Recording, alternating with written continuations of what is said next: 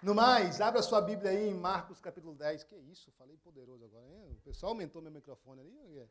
Marcos capítulo 10, versículo 26 a 27. Vamos lá? Vamos orar sobre isso, para que Deus possa vir falar com a gente. A gente vai estar falando sobre o tema hoje, a graça que vence.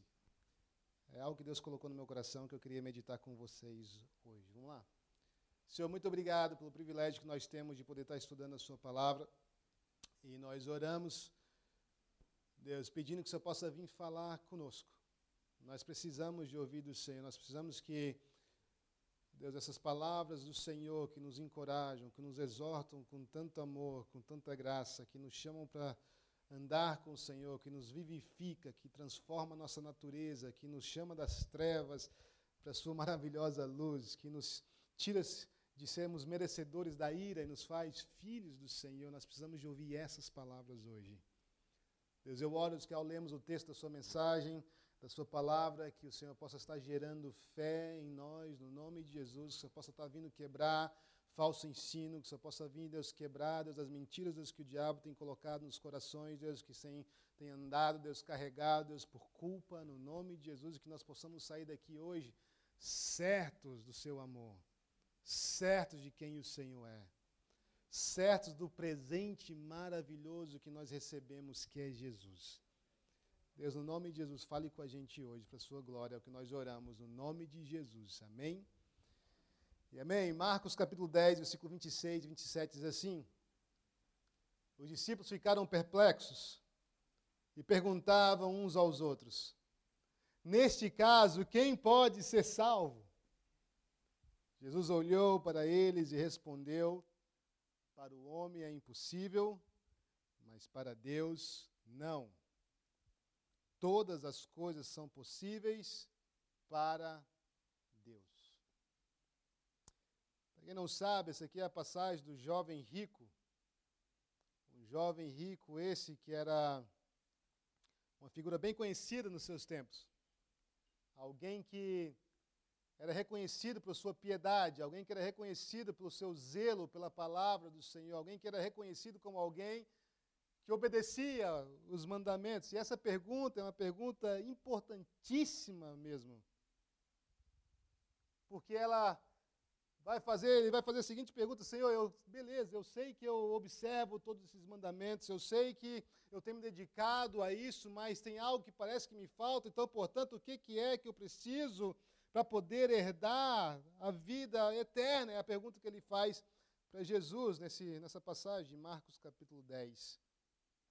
É interessante pensar, porque para aqueles que estavam de fora, quando ele faz essa pergunta, se tinha alguém que tipificava o salvo, se tinha alguém que era o retrato de alguém que tinha tudo junto, tudo quadradinho, que tudo funcionava, que era alguém que, se tem alguém que é perfeito, se tem alguém que é merecedor da salvação, se tem alguém que consegue alcançar o padrão que Deus exige para poder ser salvo, esse alguém é esse jovem rico, porque nós conhecemos o seu testemunho.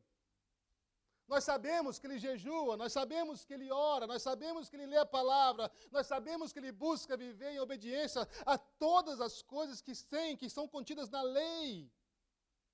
Mas ele chega para Jesus e faz essa pergunta: mestre, como? O que farei para herdar a vida eterna? E Jesus responde para ele, fala o quê?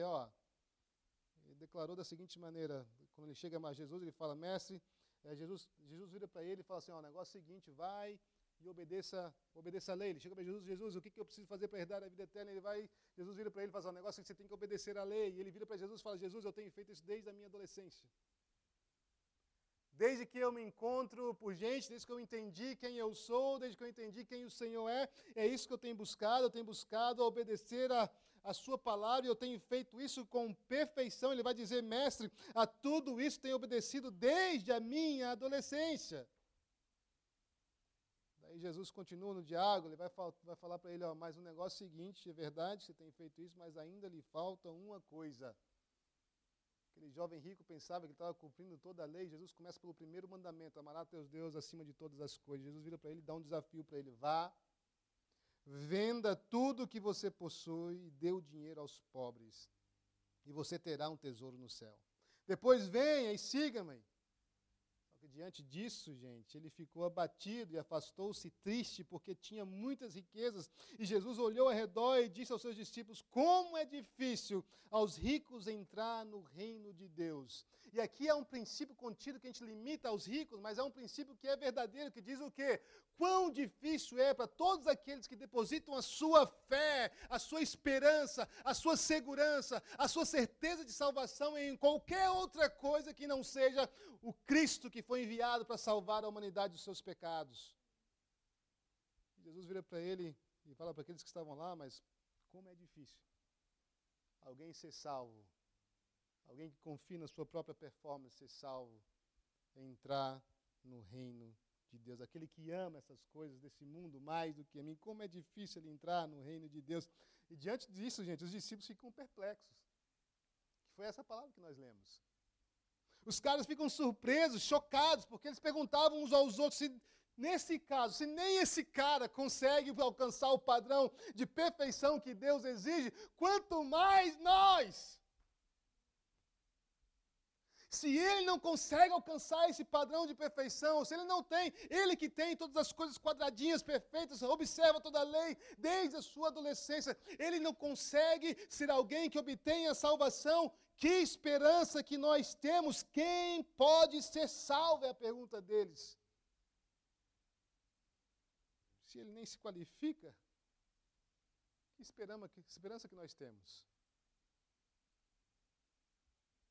E às vezes a gente pode ter alguém na nossa vida que a gente admira, que a gente olha, a gente pensa assim: cara, esse é o cara. Se levantar as mãos, Jesus pega ele. Ele não pode nem levantar as mãos, tão santo que o cara é. Esse era o jovem rico. E Jesus vira para esse cara e fala assim: o negócio é o seguinte, algo te falta ainda. E como é difícil alguém que não confia nas coisas certas entrar no reino, herdar o reino dos céus. Ser salvo. Os discípulos ficam perplexos com isso. E essa pergunta, gente, na verdade, é uma que constantemente volta, pelo menos na minha experiência, volta à mente do crente. Eu não sei vocês, mas de vez em quando eu me pego perplexo pensando a mesma coisa que os discípulos pensaram, não porque eu vejo o diálogo de Jesus com outra pessoa, mas porque eu vejo a minha realidade. Eu olho para o espelho e falo assim: mas como que isso pode ser salvo? Como, conhecendo a minha podridão, conhecendo os pensamentos que passam na minha cabeça, conhecendo os sentimentos do meu coração, como pode ser alguém salvo? Como que eu posso ser salvo? Eu não sei se você tem esses pensamentos de vez em quando, mas esses pensamentos vêm na minha pergunta: será que de fato eu sou salvo? Isso se dá porque existe uma guerra na gente. Uma guerra na qual nós somos inseridos no momento que nós somos salvos por Cristo Jesus, e essa guerra agora é uma guerra que existe entre a culpa e a condenação e a graça dentro de nós. Porque nosso espírito ele foi vivificado em Cristo, mas nosso corpo ainda aguarda a redenção. Enquanto nós aguardamos a redenção, nós vivemos nessa etapa da redenção que é uma batalha. Que um dia nós vencemos, mas outro dia nós apanhamos, nós levantamos e caímos, levantamos e caímos, e essa é a realidade que nós nos encontramos aqui agora. E nós temos um conflito que está dentro do nosso coração entre a culpa e a graça de Deus que nos alcançou. Quando a graça ocupa o trono, nós vencemos o mundo. Quando a graça ocupa o trono, nós entendemos que é tudo dele, por ele, para ele. Nós entendemos que, de fato, nós recebemos uma salvação imerecida. E isso nos impulsiona mesmo a cantar esse hino que nós cantamos aqui agora. Evangelho é ir mesmo que seja sozinho, mas eu vou servir a Deus.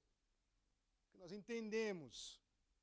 Nós somos alcançados de forma imerecida, nós recebemos um presente tão maravilhoso que é o Cristo, nós recebemos essa vida maravilhosa de Jesus em nós, nós somos alcançados pela graça de Deus, e quando isso ocupa o trono na minha vida, quando isso ocupa o meu consciente, quando isso ocupa o meu coração, eu estou ciente disso em todos os meus dias, na minha caminhada.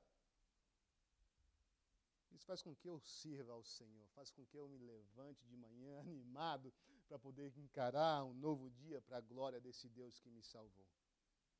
Só que tem outro aspecto da nossa realidade. Porque tem dias que essa graça não ocupa o nosso coração, é verdade ou não é?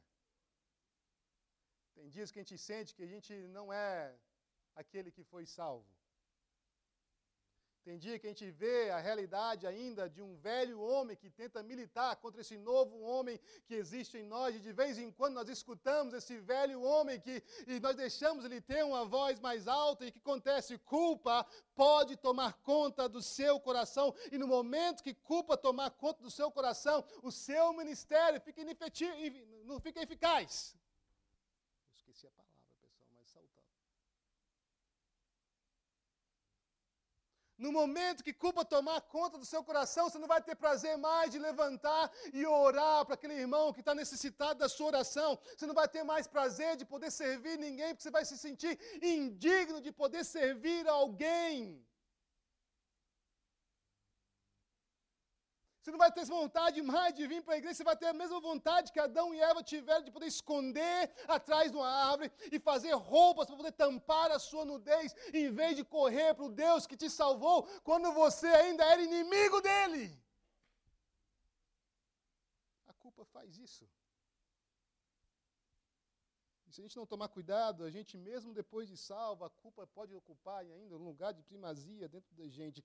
Isso nos torna ineficazes no reino do Senhor. Nos torna improdutivos. Nos faz não dar frutos para o Senhor como Ele quer que a gente dê, porque a gente se sente o quê, gente? Indigno mesmo. Por causa da nossa culpa. Hoje, eu quero trazer uma palavra que nos lembrará mesmo. Que a graça sempre vence. E isso é maravilhoso. Vamos fazer o seguinte, vira para quem está do seu lado e fala assim, a graça sempre vence, hein, Hugo? A graça sempre vence, hein, Salom? Beleza, pastor, isso é bonito demais, mas de onde você tira essa ideia?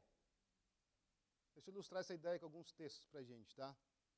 O primeiro texto que eu quero tirar para a gente poder meditar hoje é a passagem do filho pródigo, talvez uma das parábolas mais conhecidas da Bíblia. Talvez uma das passagens mais conhecidas da Bíblia, juntos com João 3,16, né, pessoal? A parábola do filho pródigo, ali nós vemos um filho desejando a morte precoce do seu pai, para poder adquirir os bens que seu pai tinha e para que ele pudesse receber aquilo que era direito dele de receber.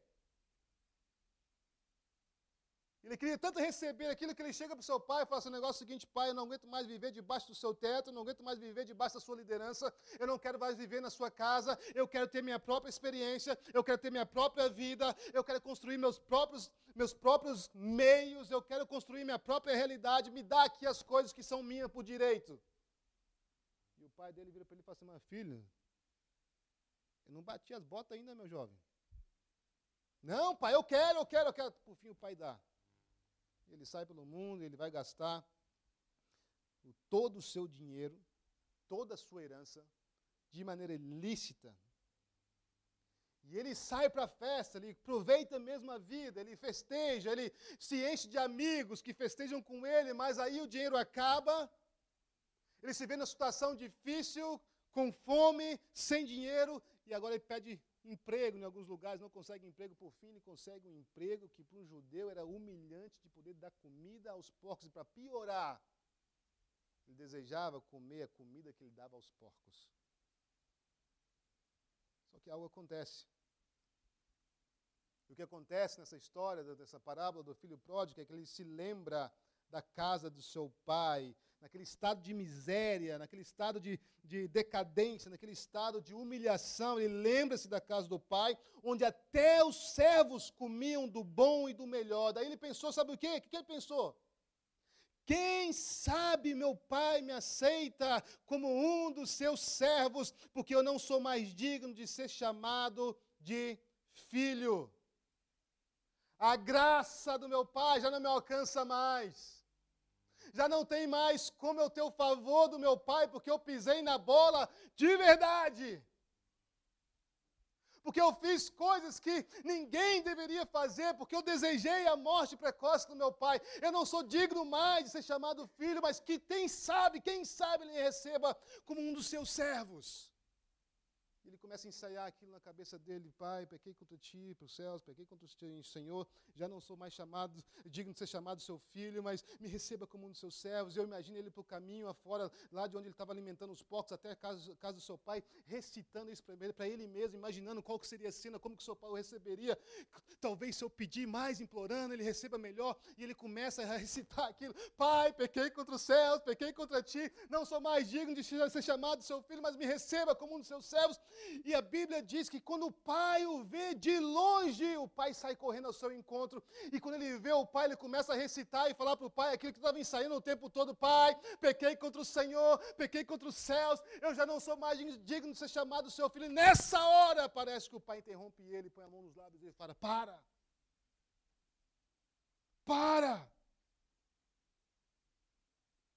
E o pai fala o quê?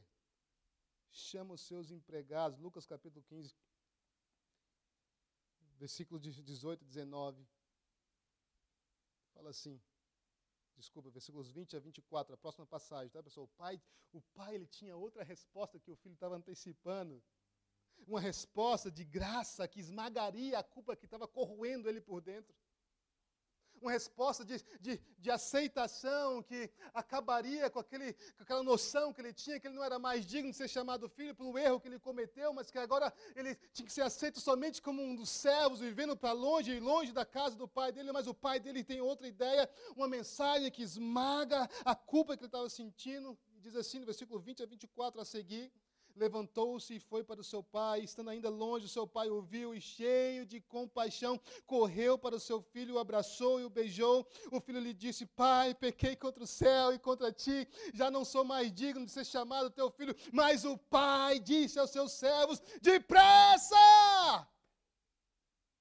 Tragam a melhor roupa e vistam nele, coloquem um anel no seu dedo e calçados em seus pés, tragam um novilho gordo e matem. Hoje não vamos fazer um churrasco, vamos fazer uma festa e comemorar, pois esse meu filho estava morto e voltou à vida, estava perdido e foi achado, e começaram a festejar. Esse é o poder da graça de Deus que esmaga a culpa no coração do homem.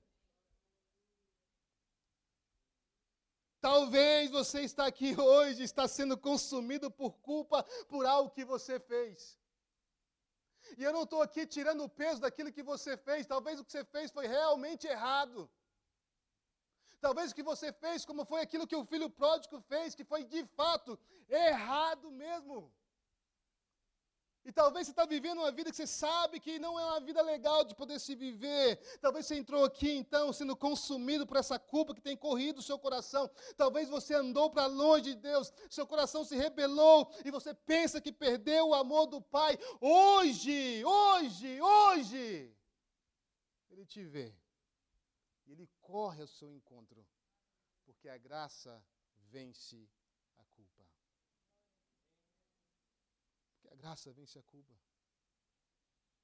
Tem outra passagem que eu quero ilustrar ainda melhor isso para você, passagem da mulher adulta, João capítulo 8. Nós vemos que havia ali uma mulher, ela havia sido pega em pleno ato de adultério. E isso era crime que carregava como sentença, de acordo com a lei mosaica ali, a morte por apedrejamento. Não era uma morte simples, mas era uma morte em praça pública em que todos apedrejavam a mulher, ou então apedrejavam a pessoa que fosse encontrada nesse ato de adultério. Imagina a culpa que essa mulher estava carregando.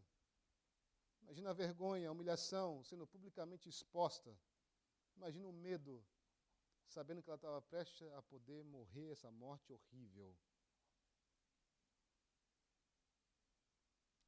Eles trazem essa mulher para Jesus. Eles começam a interrogar a Jesus sobre o que fazer com essa mulher. Jesus, essa mulher foi pega em adultério, o que a gente faz com ela? Porque a lei de Moisés fala que a gente tem que matar ela, porque ela pecou. Jesus abaixa, começa a escrever na areia, e eles insistem com Jesus. Vamos, Jesus, ela pecou, você não está vendo que ela pecou, o que a gente faz com ela? A gente mata ela, o que a gente faz com ela? Eles insistem com as perguntas do que fazer com ela, e Jesus então responde algo maravilhoso. A graça vence a culpa. Olha o que fala em João capítulo 8, versículo 7 a 11.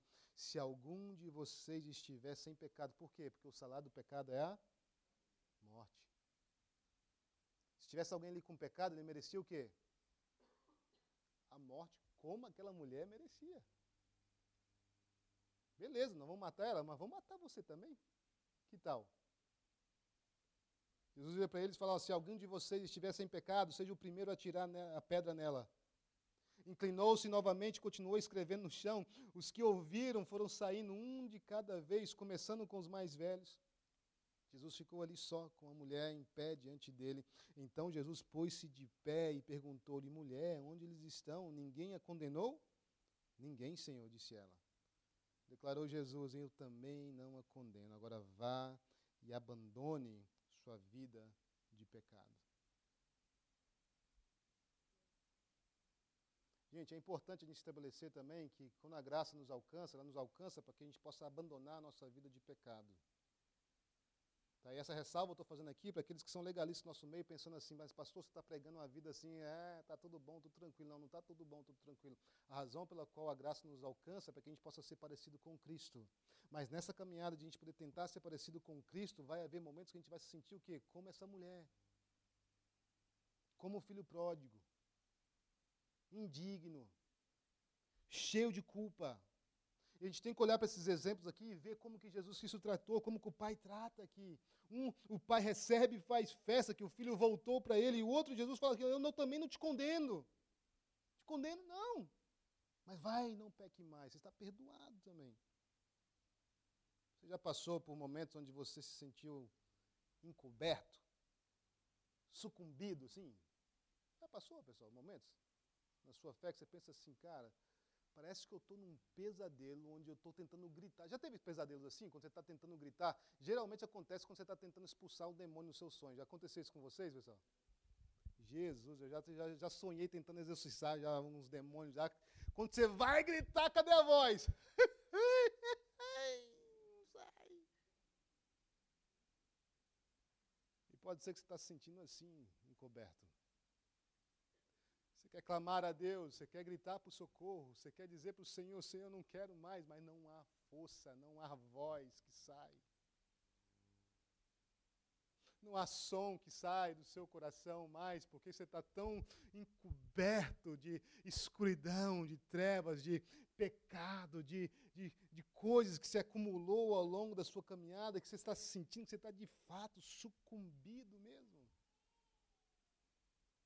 Existem muitas coisas, gente, que nos fazem sentir que estamos em um lugar escuro. Por exemplo, o pecado.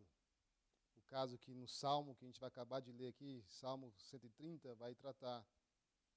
Mas tem outras coisas. Culpa também nos faz sentir assim. Olha o que fala o Salmo 130, versículos 1 e 4, diz assim, das profundezas clamo a ti, Senhor. Ouve, Senhor, a minha voz, estejam atentos os teus ouvidos às minhas súplicas. Sabe por que o salmista está gritando assim? Porque tem hora que parece que a nossa súplica não está subindo, não está sendo ouvida. Porque a gente pensa que a gente está tão encoberto que Deus não está ouvindo aquilo que a gente está clamando. Que Deus não está com seus ouvidos atentos. O salmista vai dizer, Senhor, ouve a minha voz, estejam atentos os teus ouvidos às minhas súplicas. Se tu, soberano, Senhor, registrasse os pecados, quem escaparia? Mas contigo está o perdão para que sejas temido. A gente pode ver que o lugar em que o salmista se encontrava aqui, quando ele escreveu esse salmo, não era um lugar confortável. Não era um lugar prazeroso, não era um lugar de paz, porque ele vai escrever das profundezas. Não era o lugar que ele queria estar, e talvez você entrou aqui hoje não estando no lugar que você queria estar, não estando bem com Deus como você queria estar. Ele vai dizer das profundezas, que é usado para poder expressar momentos de adversidade, de dor profunda, de problemas, de momentos em que nós nos sentimos vencidos mesmo. Tamanho era a profundidade, profundeza ou profundidade? Não, é os dois ou não? Hã? Profundidade? Eu vou falar os dois porque tem gente que falou que é profundeza e profundidade, então assim, você pode escolher qual que você quer, tá bom, pessoal? Então assim, é democracia. Tamanho era o buraco que ele estava, que a primeira coisa que ele pede é o que, gente? Ouve a minha voz. Ouve o meu clamor, Senhor. Ouve o meu clamor, parece que não tem ninguém ouvindo a minha dor, parece que não tem ninguém ouvindo essa realidade que eu estou vendo do Senhor. Ouve o meu clamor, ouve a minha voz, atente os teus ouvidos à minha súplica. O pior de se encontrar cercado, gente, em profundidades, em buracos, é a distância que parece existir entre a gente e Deus. Esse é o pior. O pior de se encontrar nesses poços profundos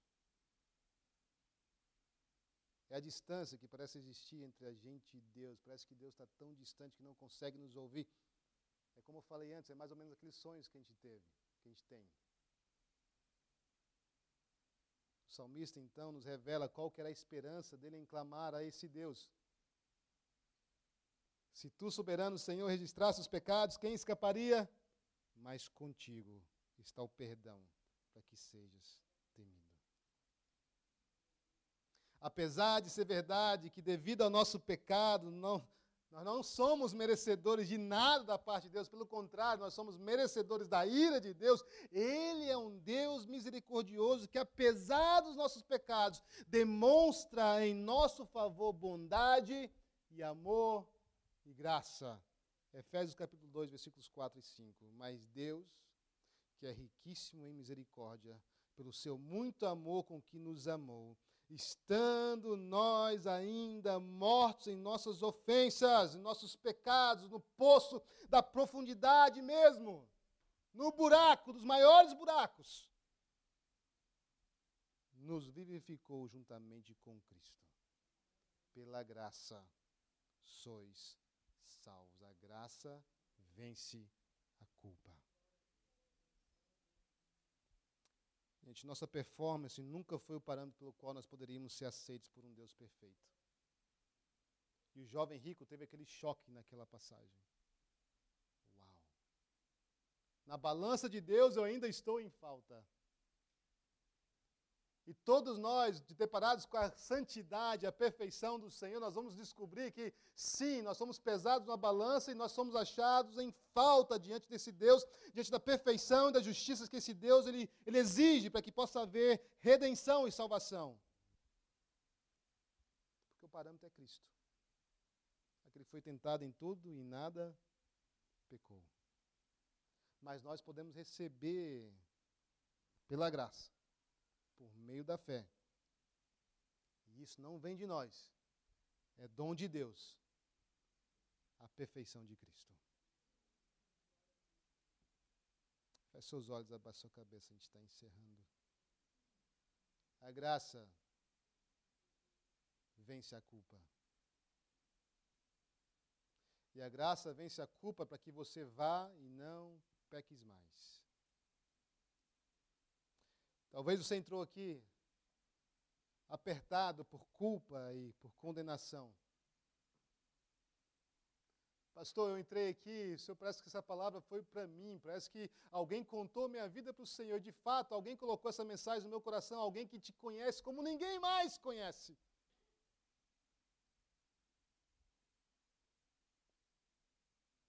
Talvez você entrou aqui fazendo a pergunta como os discípulos fizeram diante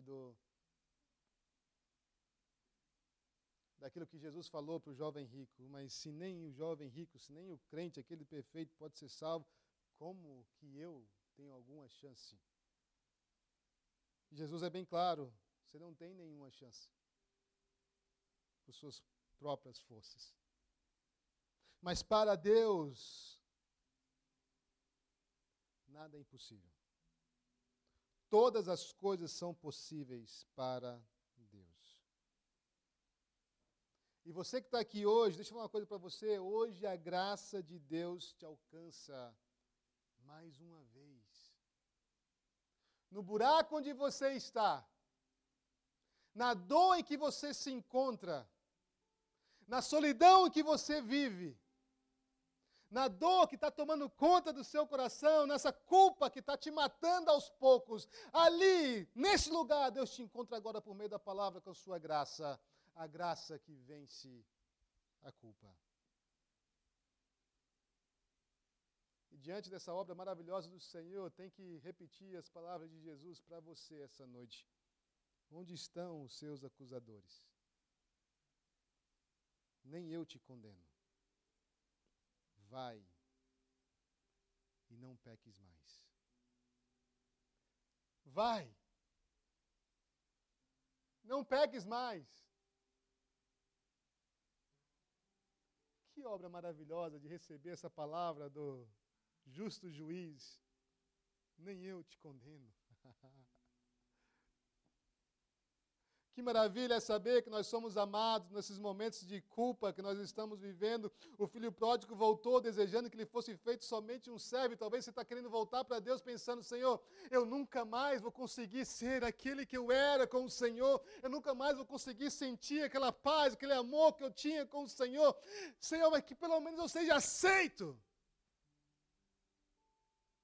A palavra de Deus para você é: Deus quer festejar a sua volta. Porque a graça dele te alcança. No momento que ela te alcança, você não é mais alguém que é um devedor diante dele, você é alguém agora que foi reconciliado em Cristo Jesus. E tendo sido reconciliado com Cristo, você tem livre acesso à sala do trono, à presença do Senhor, para viver uma vida em celebração a esse Deus que é tão bom. E eu quero orar por pessoas hoje que entraram aqui, Senhor.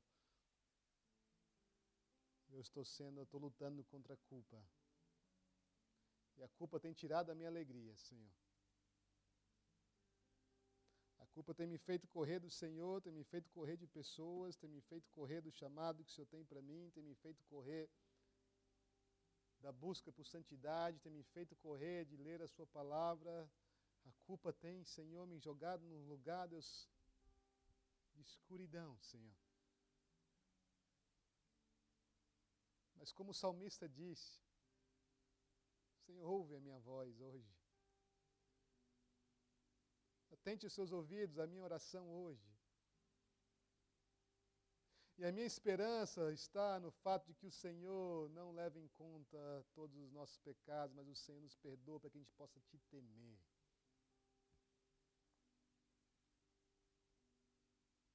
Se você é essa pessoa e quer ser livre dessa culpa,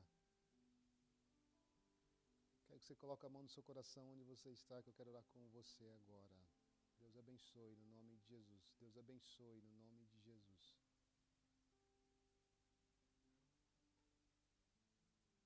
Deus abençoe no nome de Jesus. Deus abençoe no nome de Jesus. Deus abençoe. Senhor, eu oro te agradecendo porque Deus, nenhuma condenação há para aqueles que estão em Cristo Jesus. E não há mais condenação para a gente porque o Senhor já levou a nossa condenação sobre aquela cruz. O Senhor já pagou o preço dos nossos pecados. Deus, mas o inimigo das nossas almas, Senhor, ele tem um poder de querer nos acusar, Deus, nos manter culpados. Porque por mais que não atrapalhe a nossa salvação, atrapalha sim, Senhor, o nosso viver para o Senhor aqui nesse tempo de redenção, onde nós aguardamos a glorificação do nosso corpo. Deus, mas eu oro porque da mesma forma que o Senhor quebrou o poder das trevas, o Senhor quebrou o poder da morte, que o Senhor removeu a nossa condenação, a sua graça nos alcança mais uma vez aqui hoje, Senhor, e também quebra as mentiras do diabo que foram lançadas sobre o nosso coração. Deus, tem pessoas que estavam aqui como filho pródigo, ensaiando voltar para o Senhor, dizendo, eu não sou mais digno de ser seu filho. Me aceita como um dos seus céus, só me faz ir para o céu.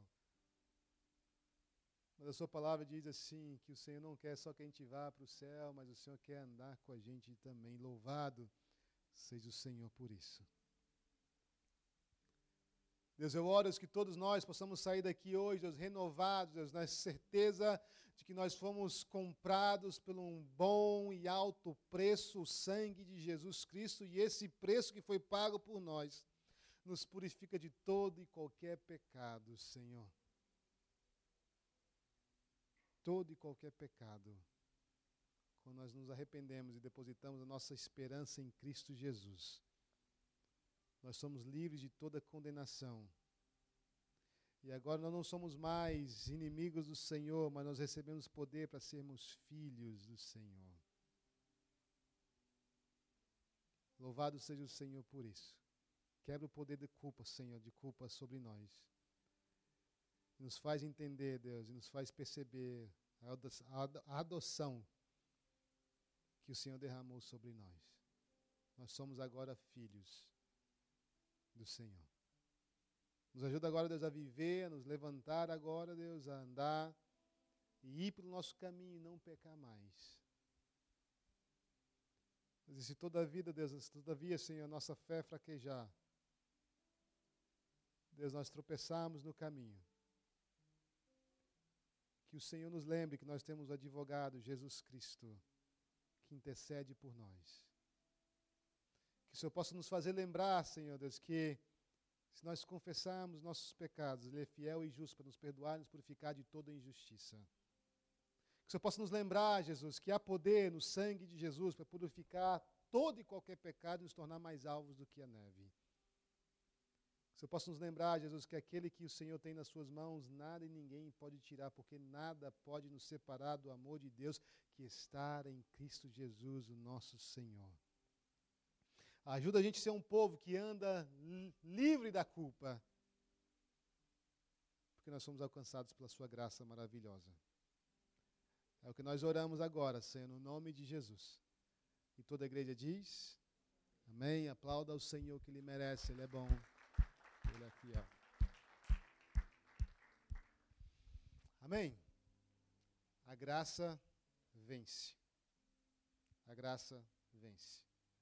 Vá e não peques mais. No nome de Jesus. Vamos ficar de pé, a gente vai estar encerrando o culto. Maravilha. Maravilha. Bom demais.